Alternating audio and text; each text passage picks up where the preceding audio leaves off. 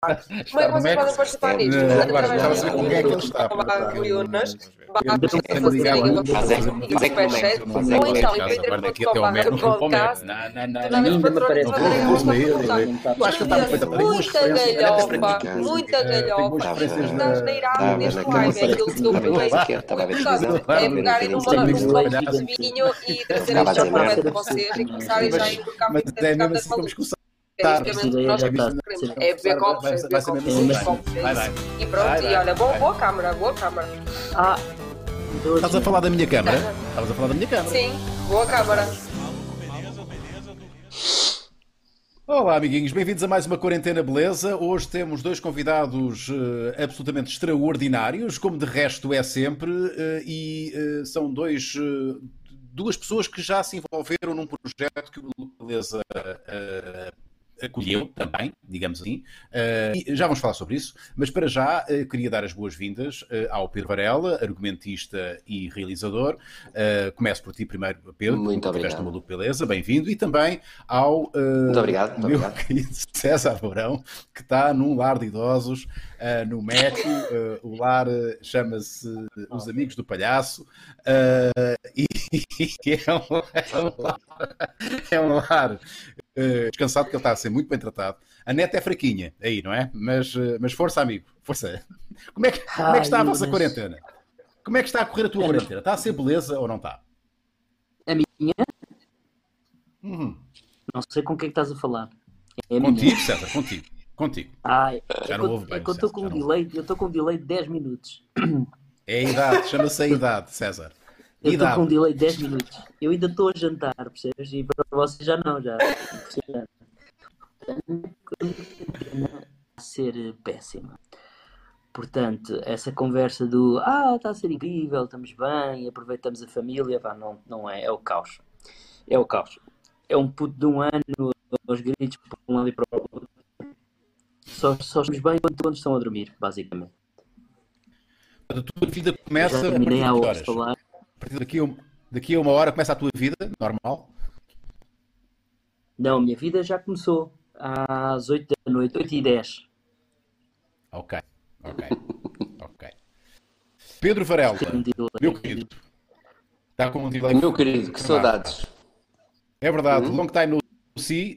O Pedro agora aqui no Estoril já vai tudo normalizar. Agora aqui a internet já está a ir, olha tudo live. Pois, exatamente. Isto vai ser muito complicado fazer este direto. Vamos lá ver. Já ontem teve assim meio a brecar. Vamos lá ver se hoje nos orientamos. Segundo o Marco, nós estamos aqui com limitações a nível da net. Isso confirma-se. É nacional. Isto. Pelo menos na minha operadora, que aproveito para fazer má publicidade. É novo, de facto. Eu já falei com os técnicos, já tivemos a fazer teste de tudo e mais alguma coisa, e quando eu estou a falar com eles fica fixe. Qual é a tua operadora? Novo. Quando eu estou a falar com eles, essa operadora só deves ter tu e mais 3 gajos. Portanto, mesmo assim. Olha, isto também não será um sinal para mudar.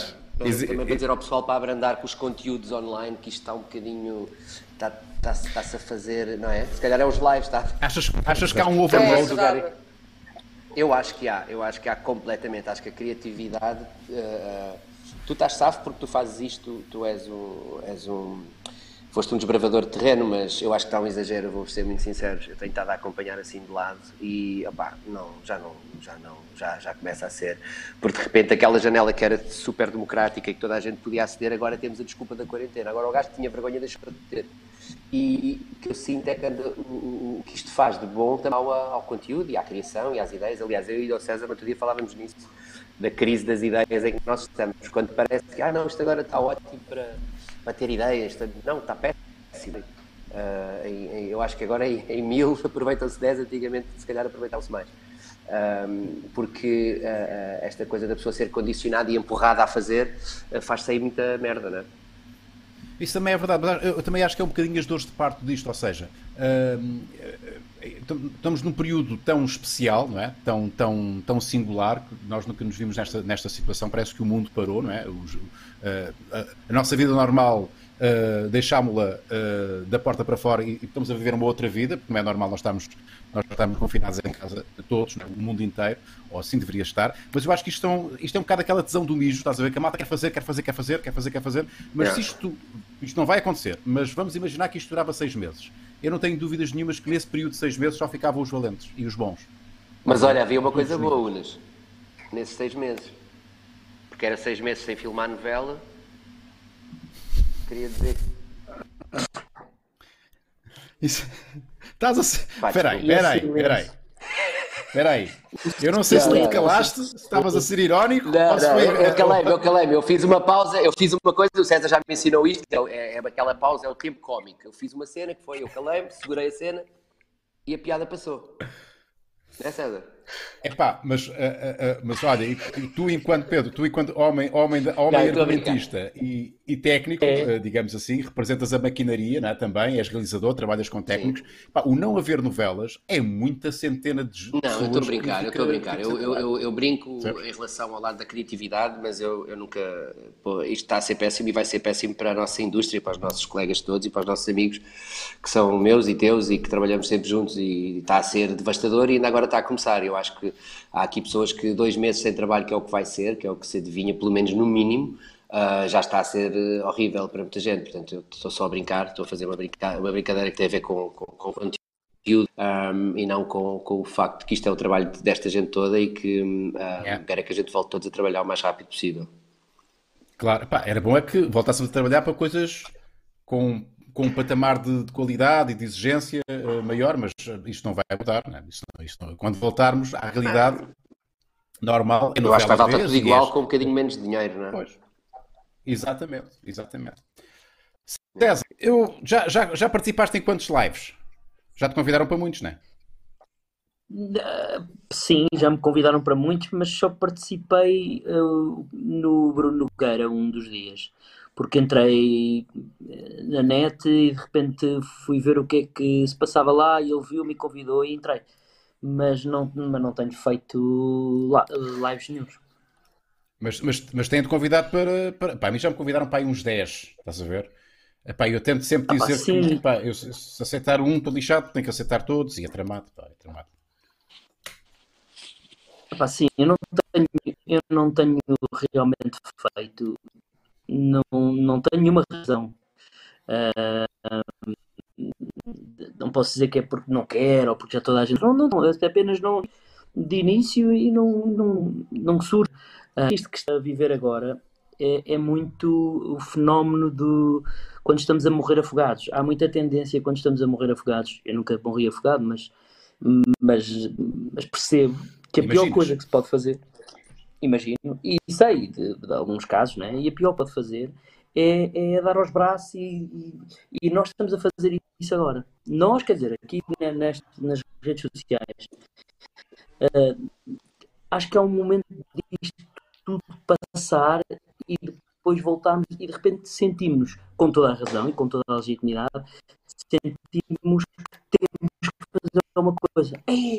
Toda a gente me pede na internet, se quer animar as pessoas, mas como é que eles de repente é num live que vou animar as pessoas e dá a impressão que é todos fazer uma coisa, olha eu aqui, equilibrar uma coisa, olha aqui, depois desafios, ainda hoje eu respondi a um desafio, mas porque tinha muita graça, já respondi a 2, mas foi do Bruno Fernandes e dos jogadores de futebol que tinham um desafio, mas se eu fosse responder não aqui, há a tendência que temos que fazer qualquer coisa e estamos nesse barco, eu igualmente, na verdade não tenho tempo para fazer.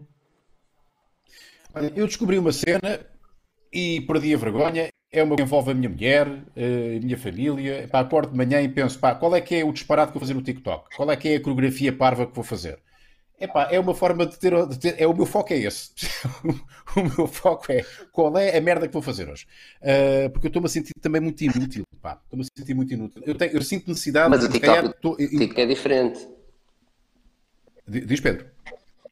O TikTok é diferente. O tipo de conteúdo, o tipo de brincadeira, o tipo de little soundbites que são assim atirados para para o TikTok é diferente do que isto que o César estava a falar e do que estamos a falar, que eu acho é que esta coisa dos lives e esta coisa do de repente toda a gente quer fazer assim uns conteúdos, é que se a graça fosse curta, o problema é que as graças estão a ter todas tipo muito tempo, não é? Eu acho que essas coisas do TikTok têm... Eu sou um bocado viciado, eu quando entro no TikTok eu fico com muita dificuldade em sair, eu vou-te admitir. Já te apanhei lá a fazer umas macacadas, mas... porque é viciante, aquilo é muito viciante. Eu tenho uma sobrinha que é sempre viciada, surpreendido, não é? Faz as danças. Vais fazendo o scroll e és surpreendido. E há ideias muito giras, há ali cenas muito bem sacadas. Pá. Claro que em 10 calhar aproveitas duas. Mas está cenas muito bem sacadas, no meio daquela... Tens que peneirar um bocadinho, mas encontras. Eu nunca apanhei um do César, TikTok do César, não sei se... O César está maluco. O César, eu sei que anda... O César está maluco. Para já está com uma ligação péssima de net, pá. Eu não sei como é que vamos fazer isto. Porque ele quando fala... Eu nem sei se ele está a fazer de propósito. Se está frisado de propósito. Não sei. Eu não sei neste momento o que é que ele está a fazer. Eu acho que ele está... Porque isto está péssimo. Ele está a respirar, ele está a mexer. Está a fazer de homem de estátua mesmo. Mas é estranho ele já ter feito outros lives e ter corrido bem.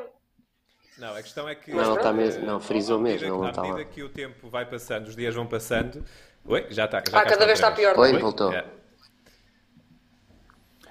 Ok, então olha, vamos dar aqui andamento a isto. Bora. Vamos dar andamento a isto. A Catarina agora vai responder à pergunta que eu fiz ao Unas, eu não sei se vamos ligar o computador por causa das dificuldades na ligação. É melhor aniquilar. É melhor não arriscar, se calhar. Ok, então vou ler. Posso ler já a primeira? Sim. Então, a primeira mas eu tenho que saber, primeiro o que é que o César está a beber. O César está com uma grande pausa. Importante. Aí está. Não. Eu pensei que era de propósito, mas ele está mesmo com uma péssima ligação. O que é que estás a beber? Rum! Sim, senhor. Os homens a sério bebem rum. Agora temos que esperar 5 minutos para ele responder. Vamos lá esperar. Isto é lindo! Isto vai correr muito a mal, pá. Eu acho que ele é um desperdício ter o César Mourão assim. É que o César Mourão não deixa ser genial. Eu acho que o César tem que sair e voltar a entrar. É isso. Sincero. Ele tem que sair. Ele só agora que chegou o rumo. Foi para aí um minuto. Pois é. É refrescar, eu acho que ele tem que... Ele agora está a olhar para o céu e a contemplar a luz.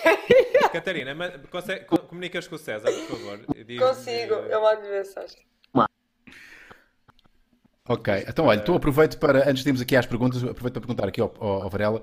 Varela, eu vi-te no outro dia no jornal da SIC, salvo erro. Já está outra vez? Já aí está.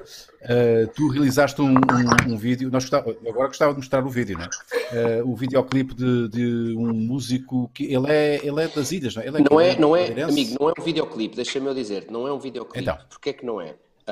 Pronto, obviamente que é um filme com música. Não é porque os videoclipes normalmente têm fumo e têm pessoas em cima dos capôs e há aqui uma mensagem tão importante neste filme e nasceu por ser isso. O Cristóvão, quando começou a escrever isto e mostrou a ideia de fazer um filme, isto é quase como um manifesto, é uma crónica dos dias de hoje, é muito mais um pequeno filme. É um documento, não pode ser um videoclipe. Um videoclipe tem uma leveza que isto não pode ter, nem o assunto tem. Mas sem nenhuma arrogância, mas eu não gosto da palavra videoclipe, apesar de que nesse jornal que estavas a falar, e não foi nada de mal, e agradeço imenso até a atenção que nos deram, mas chamaram-lhe videoclipe, mas não é, pronto, para mim não é. Não é porque é uma mensagem um bocado mais séria e é uma coisa assim um bocado importante que estamos todos a viver Eu gostava muito de mostrar para quem não está a ver ou a visualizar do que é que eu estou a falar. O Cristóvão ajuda-me. Ele é músico. O Cristóvão é um amigo meu. É um talentosíssimo compositor, autor, compositor, cantor dos Açores da Terceira, que eu conheci quando estava a fazer os Filhos do Rock, já há uns 6 anos. E eu estava no estúdio em Benfica a filmar. E passo numa das cabines e ouço uma voz. Eu pensava que era um CD, perguntei ao técnico que estava lá e o gajo disse: não, pá, é um gajo dos Açores, o Cristóvão. E o gajo estava ali, eu olhei para ele e não acreditei, mas és tu que estás a cantar. E fiquei, desde aí fiquei e disse: olha, pá, um dia vamos trabalhar juntos. e trocámos ali um bocadinho de conversa, e passado um tempo, eu acho que não foi muito, eu estava a ligar, olha lá, não me queres fazer aqui uma música para uma coisa? E foi assim.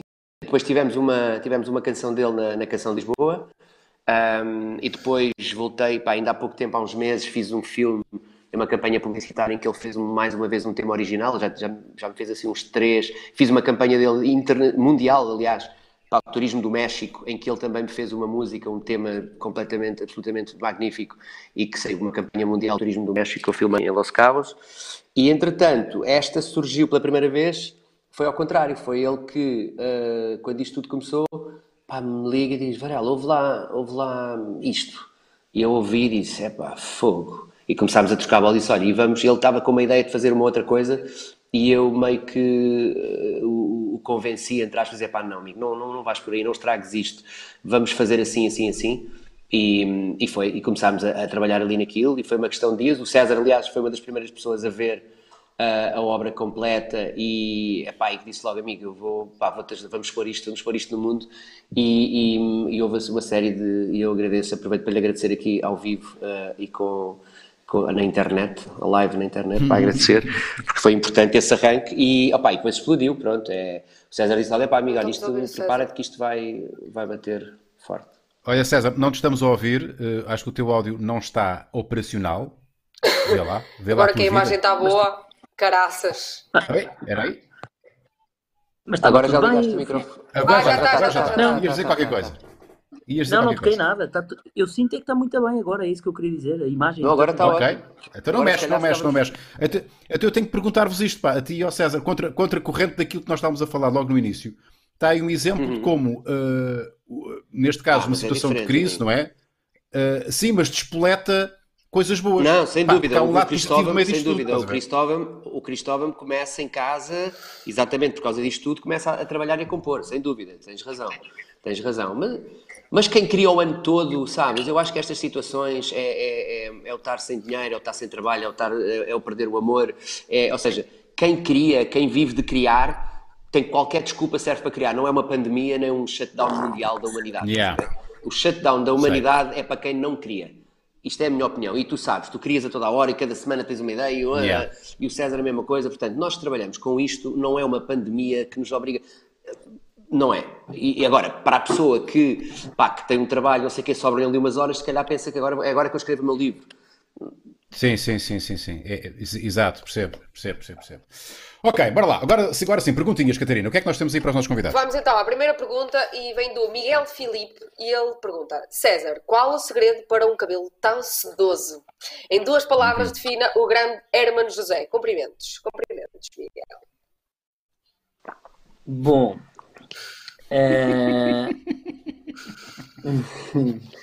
mais vale ter cabelo, mano. Digo eu. Não sei o que é que estás a falar. Sim. Oi? Quem falou? Foi o Unas que falou. Hã? Mas há aqui alguém que não tenha cabelo? Não, atenção, este é o meu... É verdade. Este é o meu look quarentena. Portanto, decidi não fazer coisa nenhuma. Nem cabelo, nem barba, nem nada. As opiniões dividem-se. Há quem diga, wild, muito bem. E há quem faça comentários tipo o Rui Unas, que me disse logo quando isto começou, esse cabelo. Estamos para todos os gostos. Em relação à segunda parte da pergunta, era Hermano José, não é? Defina o Hermano José numa palavra? Duas. Em 2 palavras? Muito bem. Sim. Eu diria profissionalismo e inteligência. São as 2 palavras que eu escolho para o Hermano José. Eu tive a sorte de trabalhar com o Hermano José. E o Hermano José, para além de ser muitíssimo profissional, há muita gente que pode achar o contrário, ou que se fala que é o contrário. É muitíssimo profissional. Cumprimenta toda a gente, desde a porta de entrada até aos técnicos. É simpático para toda a gente. É muito rigoroso, obviamente. E depois é muito inteligente, nós sabemos. É uma sorte o Hermano José Vives. Não, e a inteligência, para já é um privilégio nós sermos contemporâneos dele, né? E tu ainda mais trabalhaste com ele, eu já privei com ele, nunca trabalhei com ele diretamente, não sei se Pedro já trabalhaste com o Herman. A cena é que a inteligência dele, para além da inteligência pessoal e a cultura, a inteligência pessoal, a inteligência, o seu QI, digamos assim, a sua cultura, o seu mundo, a forma como ele gera a carreira dele, é uma grande lição para nós. Houve uma fase... É um grande exemplo para nós. É um grande exemplo. Ele reinventou-se e está aí. Há toda uma geração mais nova que não fazem a mínima ideia quem é o Herman do tal canal e do mesmo do Herman Enciclopédia, mas conhece-o agora do Instagram, por exemplo. E em certa medida, eu vou-vos confessar um bocadinho, vou-vos confessar uma coisa. Eu estar no TikTok, eu digo desta forma, parece que o Una está no TikTok. Mas eu estou a seguir um bocadinho as pegadas do Herman. Um gajo tem que estar... Um gajo não pode ter medo. O Herman... Tu és errado, tu sabes muito bem. Eu acho é que tu sabes, se sempre soubeste muito bem, seguir que a tua profissão vive de estar atualizado e das tendências. E tu sabes muito bem que a um novo mídia, uma nova forma de comunicar, que para ti ainda por cima é fácil, porque facilmente também jogas com essa história da dança e do humor e da fisicalidade. Portanto, para ti é apenas uma adaptação, para outras pessoas será mais complicado, não é? Sim. Se o José Luís Peixoto estiver a tentar aproveitar do TikTok, não vai ser... Vai ficar mais difícil. Portanto, nós, no teu caso, um intérprete, alguém que também tem um lado de intérprete, o TikTok ou o Instagram serve brutalmente. Não é? Para performers é uma cena ótima. Tá? E gajos de imediatistas. É por isso que a minha pergunta é mesmo séria, César. Agora mesmo, porque é que já pensaste em ir para o TikTok? Eu agora quero saber a tua resposta. Como é que justificas não estar no TikTok? Porque não... Não te sei explicar, eu não tenho uma resposta. Eu vejo-te no TikTok, vejo-te no Instagram com o TikTok e penso, quando vejo, penso, será que... Mas depois não tenho esse apelo, não sei porque não tenho... A minha vida não passa por... como é que eu tenho de dizer isto para não parecer presunçoso? Não passa por... É porque tenho medo que seja, percebes? Porque realmente até posso estar a ser sem querer. Eu conheci o TikTok com a minha filha, que tem 11 anos. E ela é que tem o TikTok e faz coisas no TikTok. E para mim era uma coisa de crianças de 11 anos. E depois de repente vejo algumas pessoas como tu a fazer aquelas macacadas de TikTok. Repara, eu também tive assim largos meses. Eu quando conheci o TikTok, eu tive exatamente essa reação. Isto são putos. Isto são putos. Mas eu imagino a tua dúvida, Unas. Eu estou a imaginar o Unas aquele 2 meses que ele andou ali, mas eu vou-me atirar. Andei, exatamente, Pedro. Isto não foi assim. Andei ali, faço, não faço. Vou, não vou. Mas diz uma coisa, há muitas coisas, há muita coisa para além de só da dança, não é? Tu se quiseres, fazes rábulas, fazes sketches. O desafio é... Eu gosto de uma coisa que eu acho que há uma coisa que o César, não pela interpretação, mas as pessoas aproveitarem, até acho que já vi, que é, imagina, sim. César, aquelas coisas, os teus personagens que tu fazes, e que tu tinhas coisas imensas que tu tens do gosto disto, não é? Do gosto disto e de aqueles personagens mais malucos, que o pessoal vai e faz partes tuas. Portanto, está lá a tua voz e os gajos vão fazer. Eu ver se eu apanho aqui, olha. Pois é, há lá coisas minhas, mas... Portanto, eu acho que essa é a participação do César no TikTok. Pois é. Não, agora é ver como é que os gajos do TikTok estão a pagar, percebes? Eles perceber como é que o dinheiro chega até ti. Eu acho que não se ganha dinheiro ainda no TikTok. Acho que não se ganha. Eu sei. Era só para picar o César, dizer para ligar. Não se ganha na segunda-feira ligar ao TikTok. Na segunda-feira ligar aos gajos do TikTok. Rui Unas, espera aí, não sei se não se ganha dinheiro, porque no Brasil ganha-se dinheiro com o TikTok, por exemplo. Como é que se ganha?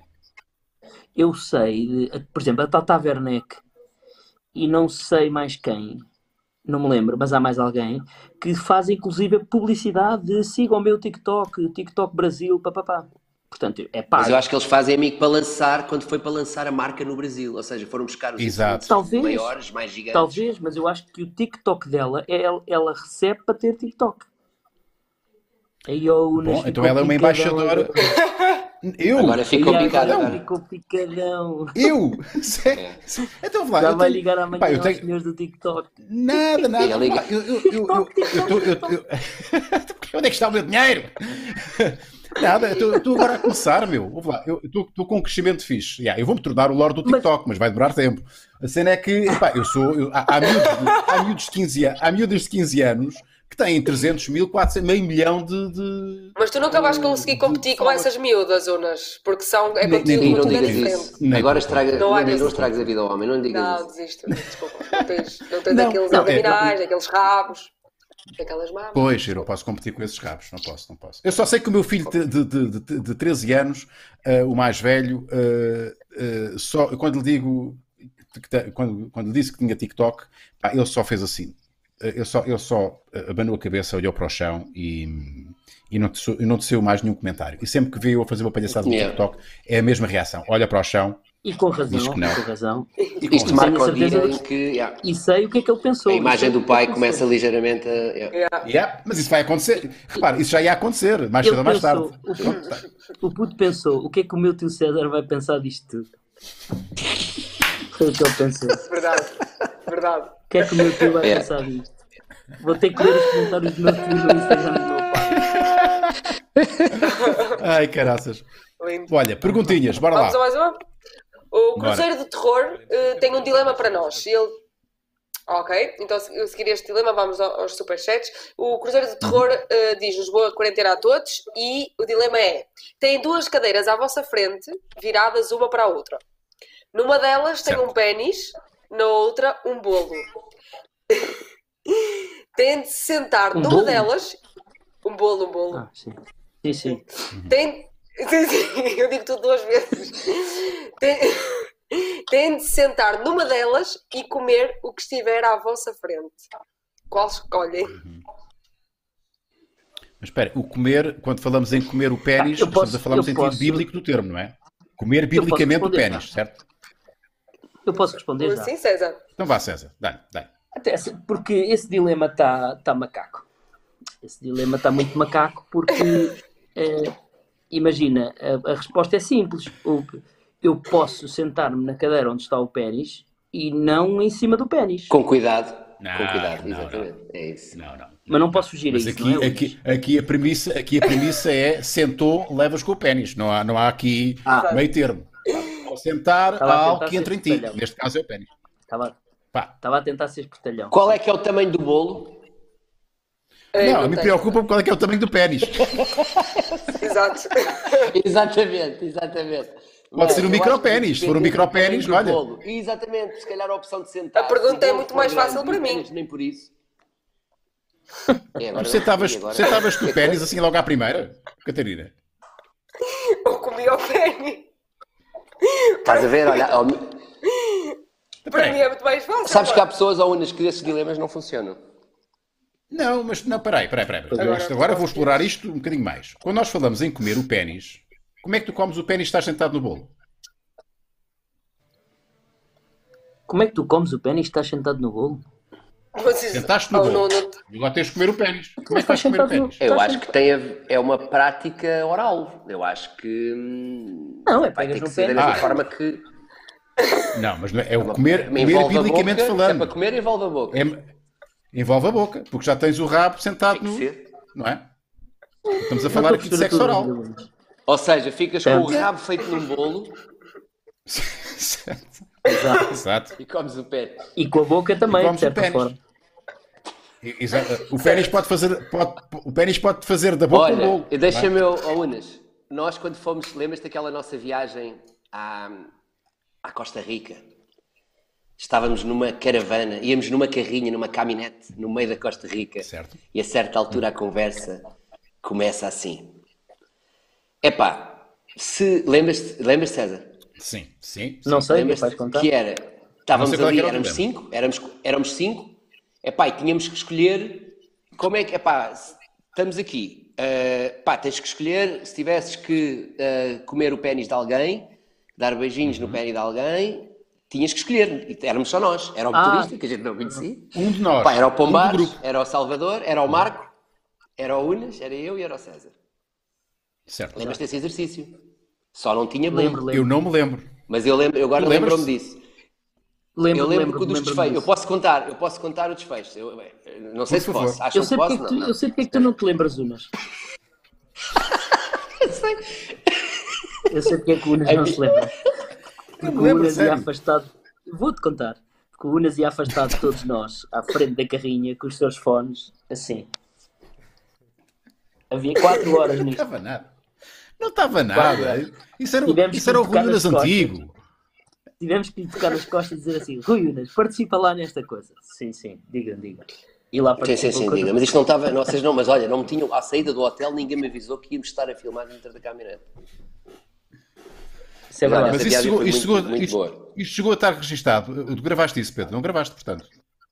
Eu gravei na memória porque as respostas foram tão hilariantes, a gente riu-se tanto, e foi a primeira vez que eu joguei, porque eu nunca tinha feito esse tipo de dilemas, a não ser nessa viagem que a gente começou a fazer, eu nunca tinha feito, eu sabia, conhecia, mas nunca tinha feito. E diverti-me imenso, e lembro-me que nos rimos muito, porque depois havia toda a argumentação. Para mim era a fase do escolher, espera aí, tu fizeste essa escolha, muito bem, e tu estavas ativamente nisso, portanto, tu não te lembras, mas eras dos que estavas mais ativos, e mas espera aí, não, porque eu adoro isto.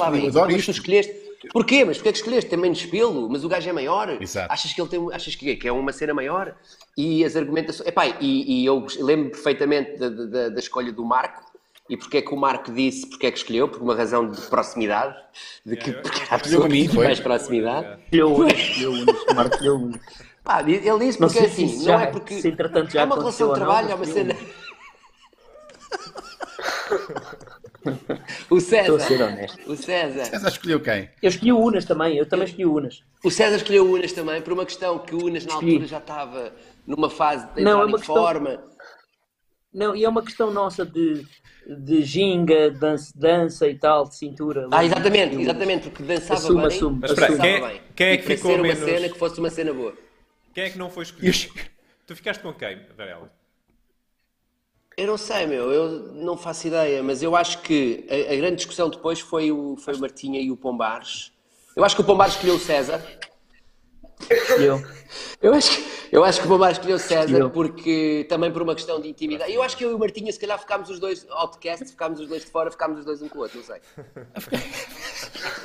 Isto é tão estúpido. Fomos rejeitados, ninguém nos queria dizer, ficamos um com o outro.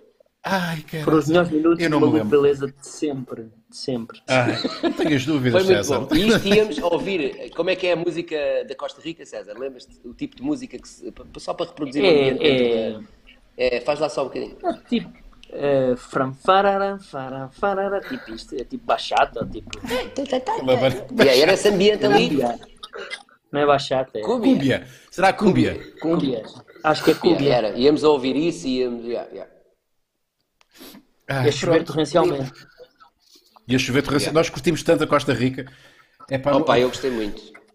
Mas apanhámos só 3 dias de sol, pá. Nós só apanhámos 3 dias de sol. Eu estou a dizer sempre, a toda Catarina, hora... vamos experimentar o computador. Desculpa aí, malta. Ok. Vamos só experimentar meter aqui o computador porque já está melhor. Portanto, pois era o que eu ia dizer. Parece Deus Nosso Senhor. Catarina, vamos ver. Ninguém falou a seguir disso. Corta. Fica tudo muito a sério, fica tudo. Podem continuar, desculpa. Desculpa. Agora, peço desculpa, não sei se podemos falar, senhor. Então vamos aos superchats, vamos lá. A gente que está a ser simpática. Então vai, eu vou só dizer os superchats e já ligo o computador.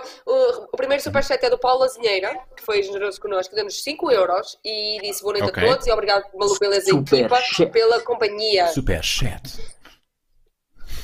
E também o superchat do Hugo Moreira, que também foi generoso connosco, deu-nos 2,29€. 29, não são os 2 euros quaisquer, são 2,29€. E disse, este chat é só para vos saudar. E ao Paulo Azinheira. Obrigada. Muito bem. O nosso Paulo Azinheira. Oi, o que é isto? Superchat. Era um separador. Era um separador. O Pedro pensa sempre em já não foi a tempo. Desculpa. Já não foi. César, deixa-me perguntar-te isto. Antes de irmos aqui uma pergunta. Tu estás a fazer uma cena no teu Instagram. Eu sinceramente não percebi o que é. Estás a anunciar páginas, negócios. Olha, estou a ver o Rui Unas na televisão. Estou a ver o Rui Unas na televisão a bater a pessoas neste minuto. Está a bater o senhor. What else is new? Oh, Rui Unas, tu não percebeste porque não leste, não quiseste ler. Porque a tua mulher percebeu. Não, eu se calhar até percebi, quero é que tu expliques. A malta pode pedir para tu anunciares um negócio, é isso, não é? Basicamente, eu senti que foi no dia em que atingi os 600 mil seguidores, que para o Unas é apenas Parabéns. um número que ele já tem. Tu vais-me apanhar, ó César? Isto mais uns meses. Tens quase 1 milhão. Nem tanto. Tens que 700 mais. Pronto. Houve uma altura, olha, deixa-me só aqui fazer um parênteses. Isto aqui é muito importante. Diz. A conversa que tu tiveste com o TikTok foi muito próxima àquela do Instagram há largos meses atrás. Ok? Porque tu, na altura, no Instagram, tu não ligavas também muito. E eu é que puxei, não sei se estás recordado, puxei muito por ti mesmo. Ainda me lembro do César com 240. Atenção, espera aí. Eu não ligava ao Instagram, é falso.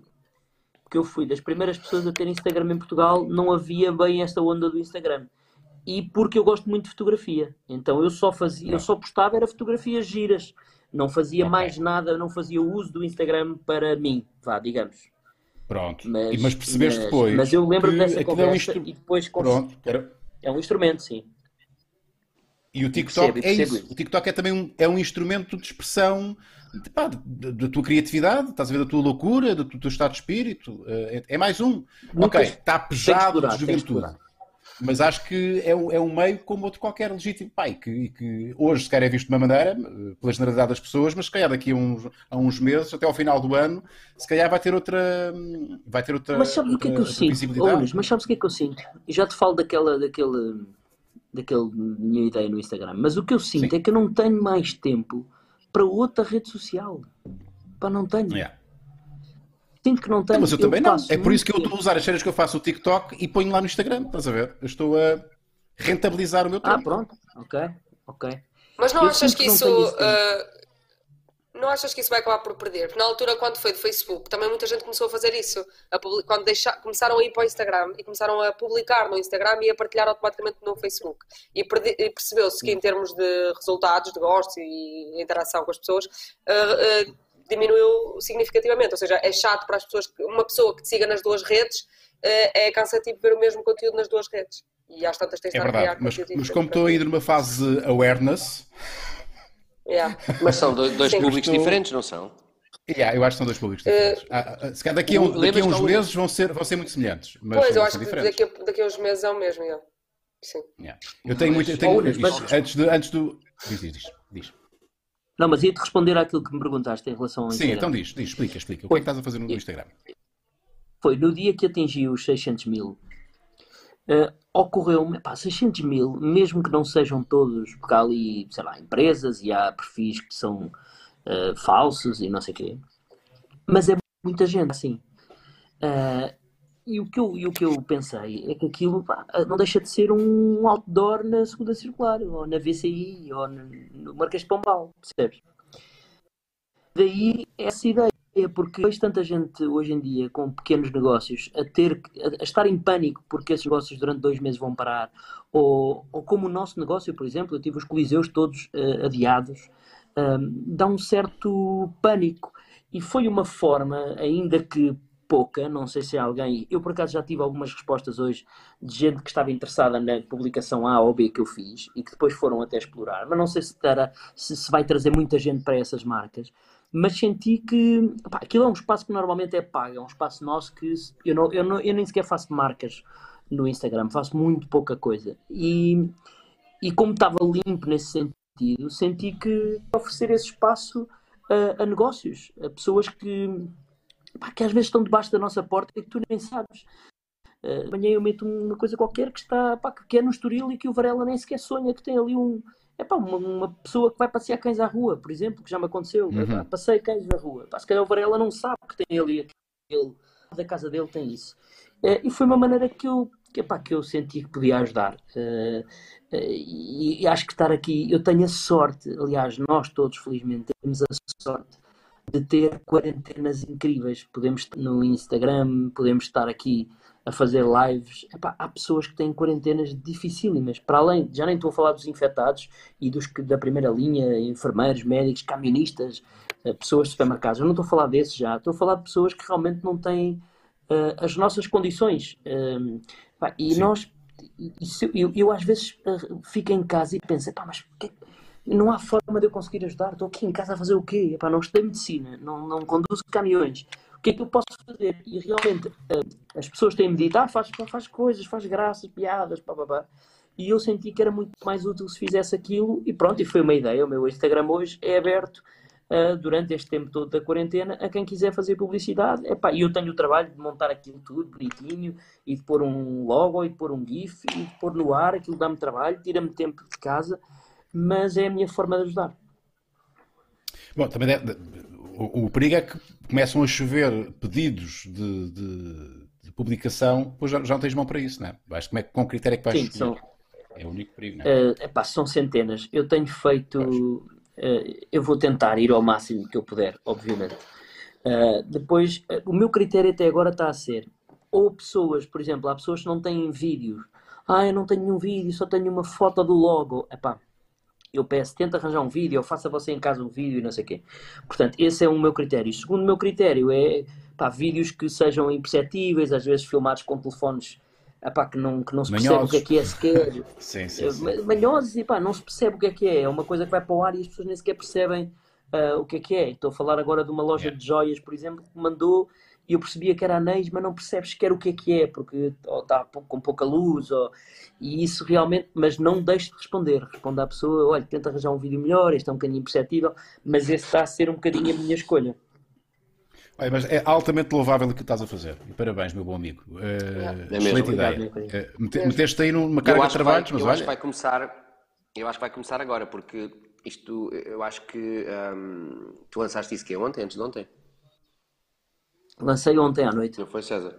Eu acho que vai pegar, foi. E acho que foi uma ideia super original de uma forma de utilizares a atenção que tens, que as redes sociais te dão, e como outras pessoas têm, como o Rui tem, e de pôr à disposição de pessoas que estão... olha, é uma enorme bondade e muito maior do que as pessoas imaginam, porque dá imenso trabalho fazer aquilo que eu vi que tu hoje... Eu vi ao longo do dia 3 ou 4 coisas que tu puseste e dá imenso trabalho. Por isso, parabéns. E é de uma generosidade. E há uma coisa engraçada, é que há muita coisa que aparece que efetivamente tem muita graça e são negócios incríveis e são coisas muito bem pensadas que nós nem sabíamos que existia. Eu hoje, por exemplo, eu só vou publicar amanhã, mas... é isso. Isso é uma coisa de bolos, creio eu. Estão a ouvir-me? Sim. Estamos a ver. Mas houve hoje uma que eu vou publicar amanhã ou depois da manhã, conforme conseguir, que são monitores que estão em casa, que distraem os teus filhos durante, imagina, uma hora, ou 1h30 ou 2 horas, dos 13 aos 13, e é através de uma videochamada e eles fazem coisas com os miúdos. Jogos, aulas, desenho, é como se tivesse uma babá, mas em videochamada. À distância. É a telebabá. À distância. Enquanto as pessoas estão a trabalhar, teletrabalho, é uma excelente ideia dos miúdos estarem ocupados, sentarem nos iPads e não sei o quê. Ou melhor, estão nos iPads a olhar. Mas é uma excelente ideia. Se o miúdo for para uma janela, tipo, eles não podem ir atrás, não é? Portanto, tem que ser ali numa idade estratégica. Segundo o que ele disse, é dos 3 aos 13. Okay. Não sei o que é que eles se baseiam. Sim, o meu não dá. O meu olhava de 0 para aquilo, mas dos 3 aos 13, se calhar dá. Agora, obviamente que são coisas diferentes. Para os 3, se calhar era uma cheira, não sei o quê, para os 13 há de ser outra coisa. Yeah. Ok, Catarina, vamos às perguntas dos nossos patronos. Muito obrigado às mais de 1000 pessoas que estão a ver esta emissão, de fazer aquele like gostoso. Eu sei que pareço um youtuber jovem a dizer isto, mas é importante vocês colocarem o gostozinho. Não custa nada, não vos estou a pedir dinheiro, estou mesmo a pedir só uma manifestação de contentamento da vossa parte. É sempre uma forma também de vocês colocarem estes vídeos com algum hype na net e no YouTube em particular, e isso para nós é importante. Então vamos às perguntinhas. Atenção ao alerta deprê, eu ouvi muita malta a dizer alerta deprê, temos de ter muito cuidado. Nós não queremos que as nossas conversas fiquem... É muito fácil, malta. Nem está, não está. Mas é muito fácil nós, quando falamos disto, e nós temos tido esse cuidado desde que iniciámos estas emissões, em não cair na espiral da conversa depressiva, porque Eu confesso-vos isto, eu há uma semana, mais ou menos, bateu-me forte aqui a quarentena, no mau sentido, pá, que parece que tipo, na real, ok. Tive a mentir durante 15 dias, senti forte este isolamento, no fundo, todos nós estamos a sofrer, mas eu reagi e estou outra vez contentinho. Mas é muito fácil nós cairmos nessas parrelas. E o álcool, eu tenho-me apoiado muito no álcool. O álcool, o César também já percebemos que está muito... O álcool ajuda. E é isso, olha, é logo que se vê. É isso. Rumo com fartura. Vamos embora. Dá-lhe, então, Catarina. A próxima pergunta. Queres ler, Unas? Esta vem do Hugo Moreira. Boa noite, malucos. Que bela prenda em dia de aniversário, sem dúvida. Obrigado, Rui, Marco, Catarina e Chico.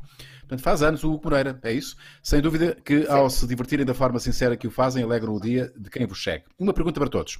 Sabem para que serve o botão do autocolismo com duas divisões, normalmente uma maior e outra mais pequena? Claro que sim. Claro que sim. Acho que Uma sei. é descarga pequena e outra é descarga grande. Não é? E uma usa menos água, a outra usa mais. Exato. Era fácil, era? Muito Ele não sabe para que é que é isto. Ele estava à espera de uma resposta mais... Não sei. É lógico. Um é uma descarga mais pequena e outra é uma descarga maior.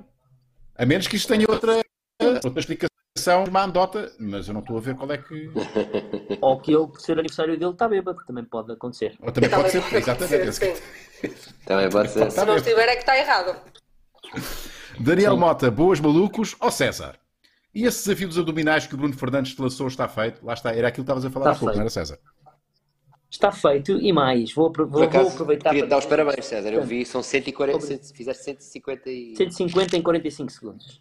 Parabéns. Sim, mas ele começou nos 138, não foi? Começou logo aos 138. Não. O que acontece foi, o Cristiano Ronaldo fez um desafio aos atletas, propondo 150 abdominais em 45 segundos. Certo. E depois tagaram-me vários deles, o Bruno Fernandes, o Cédric Soares, tagaram-me para eu fazer. E eu fiz. Espera, mas tu fizeste mesmo? É que eu só vi um Insta-storyzinho. Tu fizeste 140? Está lá, Unas. Está lá. É ver. Tá e depois o que acontece? E depois fiz outro desafio. Fiz um desafio de equilibrar uma cadeira no queixo. E taguei Bruno Fernandes, Cristiano Ronaldo e Cédric Soares. O que é que acontece? Zero. O Bruno Fernandes ainda me respondeu a dizer: amigo, as minhas cadeiras são todas de vidro. As minhas cadeiras são de vidro. E o Cédric Soares respondeu-me: amigo, nunca estive no circo. Mas ainda fica à espera. Este ano, estranhamente, não me respondeu. Mas provavelmente não tem cadeiras em casa. Não, competitivo como ele é, ele está agora, neste momento, está agarrado a uma cadeira e só descansa enquanto não tiver aquilo equilibrado no nariz para postar. Adorava, acharia incrível. Acharia incrível. Está lá de longe. Oh filho, larga isso. Não, mãe. Isto é o desafio, tem que ganhar. Eu não sei fazer sotaque. E adorava. Olha, mas é uma coisa perigosa. Epá, eu se tentar fazer isso, por acaso nunca tentei. Diz-me só, César, é mais fácil do que parece ou é mesmo difícil e até perigoso um gajo tentar equilibrar uma cadeira cá em cima? Não, perigoso não é porque deixas cair, etc.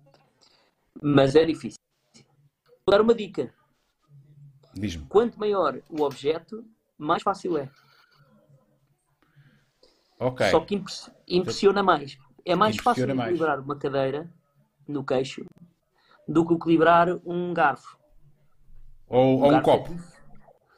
Ou um copo. Um copo é fácil porque o copo tem essa base toda. Mas equilibrar um garfo no nariz é dificílimo. Mas eu até consigo equilibrar um garfo no nariz. Mas se eu equilibrar um garfo no nariz, ninguém vai dizer, um garfo no nariz. Uma cadeira é impactante. Só que é mais fácil equilibrar um objeto maior. Porque tem mais... O ponto de equilíbrio é diferente. Ok. Catarina, perguntas? Vamos a mais uma.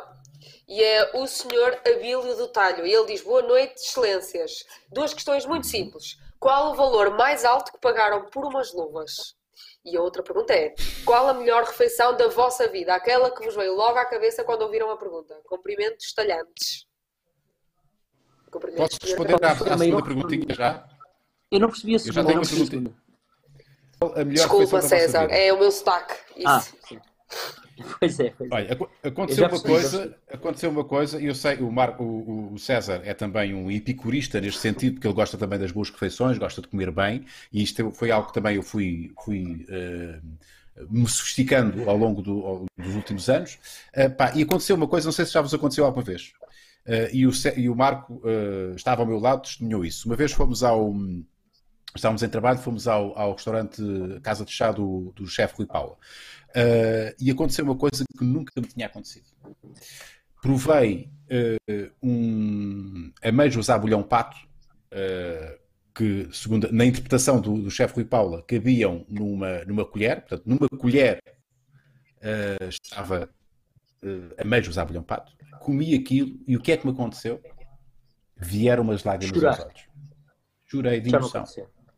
Chorei de emoção. O chefe estava ao meu lado e eu chefe, eu não sei o que é que está a acontecer, mas só tenho vontade de chorar. E eu acho que isso é o melhor elogio, e o Marco estava lá, presenciou isto, ele ficou até enternecido, não são muitas as vezes que isto acontece, mas eu acho que é o maior elogio que um chefe pode ter, quando alguém se emociona desta maneira com uma obra sua. No fundo, eu acho que os chefes são artistas, não é? E aquilo não deixa de ser uma obra de arte. Quem se emociona a ver um filme teu ou a ver uma peça tua, César, neste caso, foi algo que eu comi. Porque não sei o que é que desbloqueou aqui, mas não sei se me lembrou uma receita antiga ou uma experiência que eu tive qualquer com a minha mãe, com os meus avós, não sei. Só sei que estava a chorar e não sabia porquê. Porque tinha comido tudo. Tenho este testemunho para dar. E tu? Ou e vocês? Eu nunca chorei, mas já me emocionei várias vezes, felizmente. Eu tenho muito cuidado com as minhas refeições quando viajo. Não há nenhum almoço, nenhum lanche que não sejam pensados e que façam sentido, e dou-me esse trabalho. Eu dou muito ao trabalho de pesquisar onde é que vou, onde é que não vou comer. Mas talvez a refeição, muito difícil dizer, mas acho que a refeição que eu mais gostei talvez tenha sido no Chef's Table Brooklyn Fare, um restaurante em Nova York. Brilhante. E não é só pela comida, porque a refeição também é muito mais do que a comida. É o sítio onde estás, é a companhia que tens, não é? Não é só a refeição em si. Sim, aquele restaurante era tão incrível, tão incrível que, por exemplo, quando eu cheguei ao restaurante, pedi um Uber e fui para o restaurante e achei que estava enganado, porque vejo um hotel e ao lado vejo uma mercearia e penso, olha, não era aqui. Pronto, pus mal isto, ou há vários com um nome parecido e já estou mal. E fui ao hotel, perguntaram onde é que era o restaurante e o senhor disse, não, é mesmo aí, é nesse número. E eu disse, mas aquilo é uma mercearia. E ele disse, é mesmo aí. Então, tu entras dentro de uma mercearia normal, as pessoas estão às compras, uma mercearia, uma mini mercado, normalíssimo, e vais, e ao fundo tem umas portas em madeira muito... e muito surreticiamente aparece uma senhora que diz, tem mesa marcada? Sim. Diz o nome e abrem uma porta de madeira e entras para um restaurante absolutamente maravilhoso. Mas é muito difícil eleger uma refeição, porque também tive uma em Lisboa, do Alex Atala, que é um chefe brasileiro. Tive uma incrível também com ele, e foi um dos momentos que me emocionei, Unas, porque ele fez um prato que é muito característico dele, que é um queijo, etc. Não me lembro agora o nome. E quando ele estava mesmo ali a servir e a falar connosco, e bebemos um vinho incrível, que trouxeram um Barca Velha, dos mais antigos que Barca Velha tem, e eu tive a felicidade e a sorte de provar esse vinho juntamente com aquele prato. E o Alex Atala foi tão simpático que disse o seguinte, foi à mesa e disse, eu provei o vinho lá atrás e honestamente não sei se o meu prato está ao nível deste vinho, disse ele. E é um dos melhores chefes que nós temos no mundo. Epá, foi realmente uma refeição incrível. Mas felizmente tive muitas porque me preocupo com isso. Não é porque... É porque me preocupo realmente. Não tem a ver com o valor do restaurante. Preocupo-me. Já fui a coisas... Pois, tu programas as coisas. Tu programas, tu vais, tu agendas a coisa. E tu, Varela? Não tem a ver... E mais uma vez, deixa-me só dizer uma coisa. Não tem a ver com o valor, tem a ver com a experiência. Porque há sítios baratíssimos e incríveis para comer. Claro. Eu tenho... Eu lembrei-me assim, há muitos anos, muitos mesmo, em Nova Iorque, eu não ia... Hoje em dia vou a sítios muito melhores, é natural que começamos a ir a melhores restaurantes e a ter esta... O César é um ficamos mais refinados, que escolhe muito bem, aprendemos uns com os outros e tenho aprendido muito com amigos, mas eu lembro perfeitamente de ter... Foi já há uns 15 anos, já valentes, e eu fui parar a um sushi num andar qualquer ali em Tribeca, em Nova Iorque, num restaurante onde um amigo meu me convidou, onde tudo vinha com gelo e com fumo e era tudo às peças únicas, e de eu ter a primeira vez aquela sensação da degustação do que é comer pouco com uma qualidade soberba. Não me veio as lágrimas aos olhos, não foi uma experiência dessas, mas foi uma coisa de eu estar a conhecer um mundo que para mim, e ainda não estávamos sequer perto da década dos chefes em que vivemos agora. Os restaurantes não estavam na moda e Nova Iorque já tinha esses lugares. E depois, diz... Varela, acabaste de me lembrar de uma refeição que tenho que dizer, porque foi com o Pombares. Com o estúpido Pombares, que é mesmo assim. A parva. Sim, aquela parva gorda. Num sushi em Nova Iorque que se chama Sushi Noz, N-O-Z.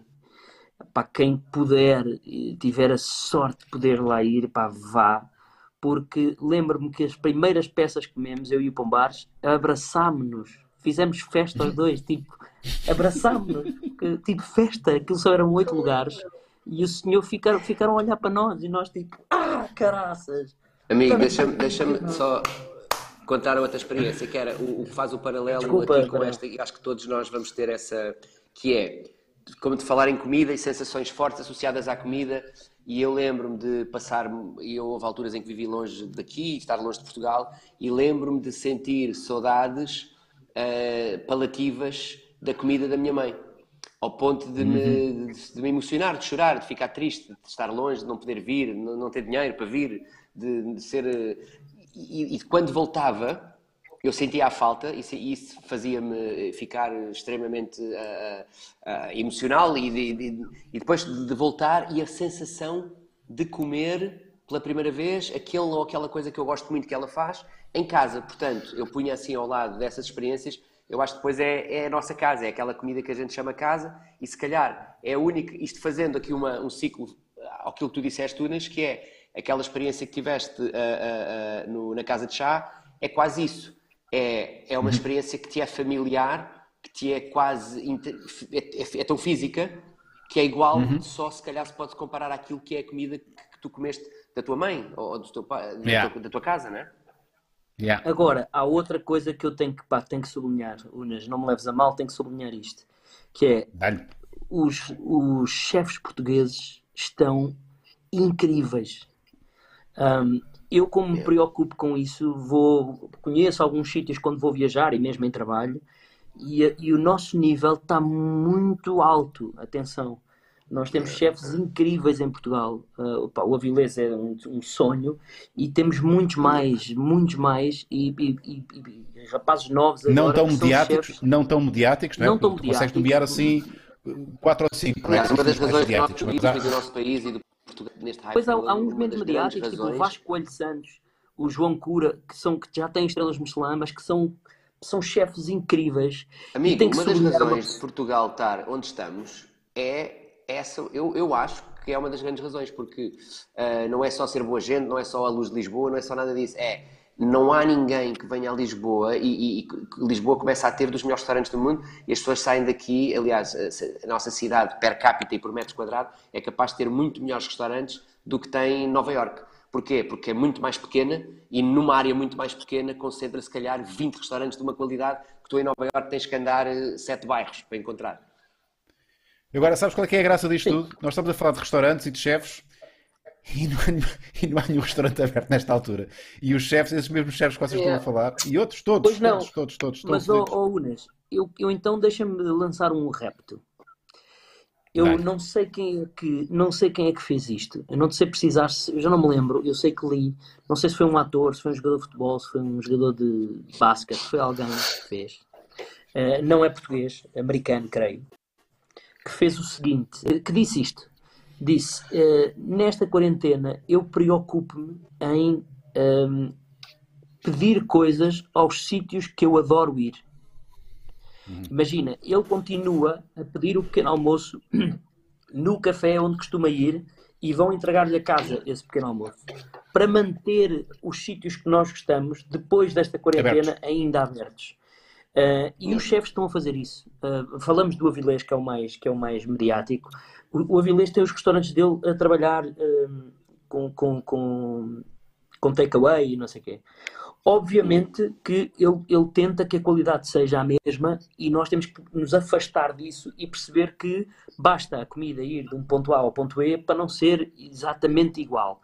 Mas acho que dentro das nossas possibilidades, se conseguirmos ir pedindo alguma coisa nos sítios que nós gostamos, para que esses sítios continuem a ter vida e que não fechem de hoje para amanhã e estejam ativos, acho uma brilhante ideia. Eu desde que li isso gostava de adotar fazer isso. Nem todos e temos que lembrar que vão passar dificuldades. As pessoas, os restaurantes do Avilés ou outros restaurantes de topo têm a mesma probabilidade de passar as dificuldades futuras que têm os restaurantes mais pequenos. Não é por serem restaurantes de maior... Mas, Varela, nós falámos agora do restaurante do Avilés, mas foi o nome que é o mais mediático. Não tem que ser esse nome. Sim, mas eu estou a dizer isso. Eu estou a dizer que... escondidinho de Campo de Ourique. Eu estou a dizer que, exatamente, ou seja, estamos todos na mesma situação, na mesma praia, não é? Olha, deixa-me só aqui, ele não fez nenhum superchat, eu sei que temos aí superchats, mas eu tenho que ler esta mensagem porque saltou-me aqui no chat, eu estou aqui com o olho sempre aqui nos comentários. O Zedon4 diz, boa noite Grandunas, sou um enfermeiro de cuidados intensivos, estou a chegar de mais um turno, sou mais um entre muitos que está a morar sozinho para proteger a família. Obrigado pela companhia. Nunca é demais, e não me importa nada que se banalize isto, mas eu digo isto sem que seja uma banalidade, porque não é, porque este momento que estamos a atravessar não é tudo menos uma banalidade, mas nunca é demais agradecer a todos os profissionais, não só desta área da saúde, mas de todas as áreas que estão na linha da frente, quer de segurança, polícias e todas aquelas profissões invisíveis, nós já falámos isto aqui várias vezes, que trabalham connosco em casa. Pessoas... Exatamente. Eu tenho cuidado de dizer, eu digo sempre, mas desta vez digo um bocadinho mais, a quem me vai entregar coisas a casa, tenho cuidado de dizer, para além de um bom trabalho, que isso digo sempre, obrigado, bom trabalho, digo sempre, obrigado por continuar a trabalhar, porque a pessoa podia não querer, podia dizer, fica em casa, sim. E as pessoas estão a trabalhar, e a dar-nos a oportunidade de recebermos em casa comida, e não só, já tive outras coisas que precisava, e isso é realmente, nunca é demais falar, é verdade. Sim, nunca é demais. Olha, perguntinhas, superchats, diz-me Catarina. Vamos aos superchats primeiro. Temos o Luís Gonçalves, tens aí aberto? O Luís Gonçalves foi generoso connosco e deu-nos 2 euros. Teve que fechar não, estou a perguntar ao Unas. Sim, não tenho. Não, pronto. Mais um dia na vossa companhia, abraço e mais likes, please. A seguir temos também o superchat de alguém que me desapareceu entretanto, mas eu vou encontrar. Está aqui. André Silva foi generoso connosco e deu-nos 10 euros. Boas malucos, o patrono de 5 dólares. Desde o início, não tenho nenhuma pergunta, apenas quero deixar um apoio para o melhor conteúdo de sempre que adoro. Um grande abraço do Luxemburgo. Abraço, muito obrigado. E o Paulo Azinheira fez mais um superchat, desta vez de 20 euros. Oh, Paulo, tu estragas-nos com mimos, Paulo. Eu não aguento. Eu já perguntei isto várias vezes. Mas o Paulo é carregado o Paulo devia estar naquelas sessões dos LA, dos Lives Anónimos, em que ele diz, olá, meu nome é Paulo, e tenho um problema, é que gasto tudo no maluco beleza. Mas olha, deixa-me dizer isto, Paulo. Eu tenho para mim... Paulo já é... Diz isto. Eu tenho para mim que o Paulo está todo nu, sentado em frente a um computador, A tirar notas. Com notas, sim, com cordão de ouro e a tirar notas. A tirar contra o telefone, tipo, gandaunas. Olha, fala lá, cara. Pela quantidade de dinheiro, pela generosidade que ele já teve connosco e comigo em particular durante este tempo todo, pá, eu vou-lhe fazer uma dança sexy à frente dele. Ele pode estar todo descascado com Mas sabes que eu estou a dizer isto? Porque eu estou a dizer isto porque eu sou um ouvinte assíduo do Maluco Beleza e sei que o Paulo Almeida já deu mais dinheiro. Exatamente, Paulo Azinheira. Paulo Azinheira é de Luxemburgo. Eu já prometi e vou cumprir, Paulo. Se estás a ver isto agora, eu vou cumprir. Eu vou apanhar o avião e vou aí até Luxemburgo e faço questão em pagar-te um almoço. Vamos almoçar juntos e se quiseres vamos a um motel e pronto. Gandagal, ele não... Gandaunas. É para o único. Tem que ser. Essa entrega ao seu público, do Unas, é única.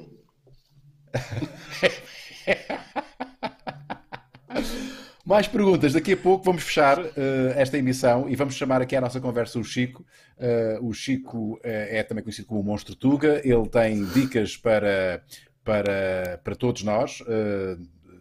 Ao nível do entretenimento audiovisual, ele dá sempre dicas fixes de séries, de filmes. Ele ontem sugeriu que nós fôssemos ao site do Louis C.K. Tem lá uma série de conteúdos a pagar e também conteúdos à Borlix. Eu não fui lá. Catarina e Marcos, chegaram a ir ao site do Louis C.K.? Não, ainda não consegui. Ainda não. Mas é que isto é dicas todos os dias. Pois é, todos os dias. Ele já veio. Catarina não aconselho muito a ir.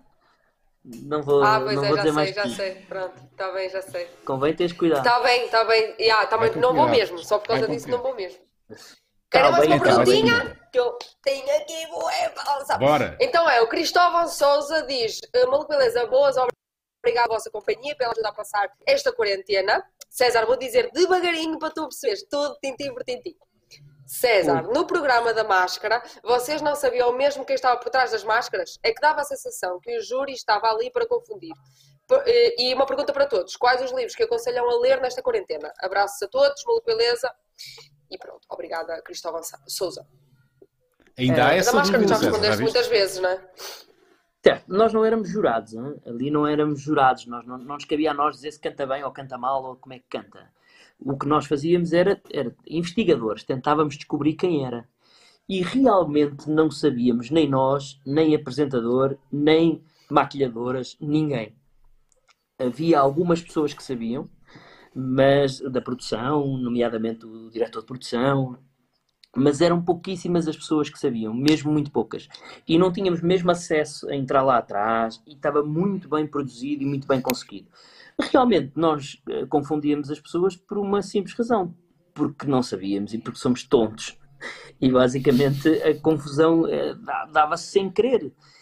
Mas também fizemos o contrário, também acertámos. Por exemplo, ao terceiro programa comecei a dizer que era a Rita Guerra, estava convicto que era, mas não tinha a certeza, estava longe de ter a certeza e os meus colegas achavam que não. Portanto, era completamente verdade.